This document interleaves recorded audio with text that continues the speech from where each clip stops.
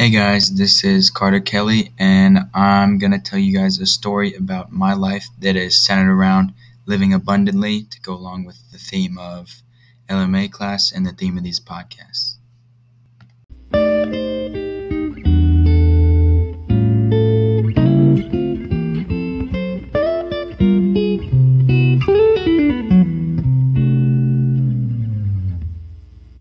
So I talked a little bit about my time in quarantine during the summer of 2020 in the first episode, and this kind of goes hand in hand with that as well. And during that time, being stuck at home was crushing for me because I had put up with the school year the whole year until the spring soccer season was about to start just for it to get canceled. It was hard for me to deal with this because this was pretty much the only thing that I looked forward to about high school. But I think eventually it just forced me to make a decision about would I let this be my motivation or would I let it be my downfall. And fortunately for me, I realized that I could use this as motivation, and I ended up reigniting a real love for the game again. And being stuck at home really helped me figure out what was truly important to me in my life.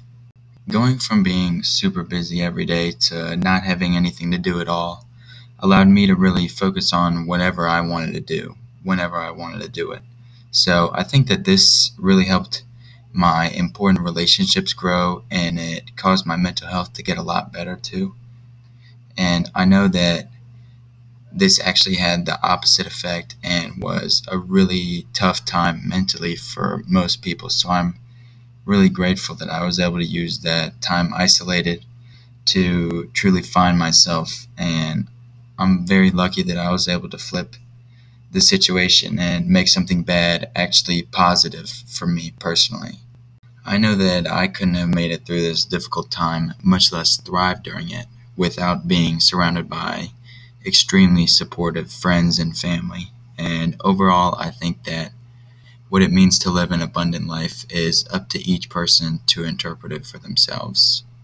Because in my story, there weren't an abundance of fun things or even human interaction, but to me, I still feel like I was living my life the best way that I could at the time. To me, living abundantly doesn't necessarily mean to have an abundance of anything, really.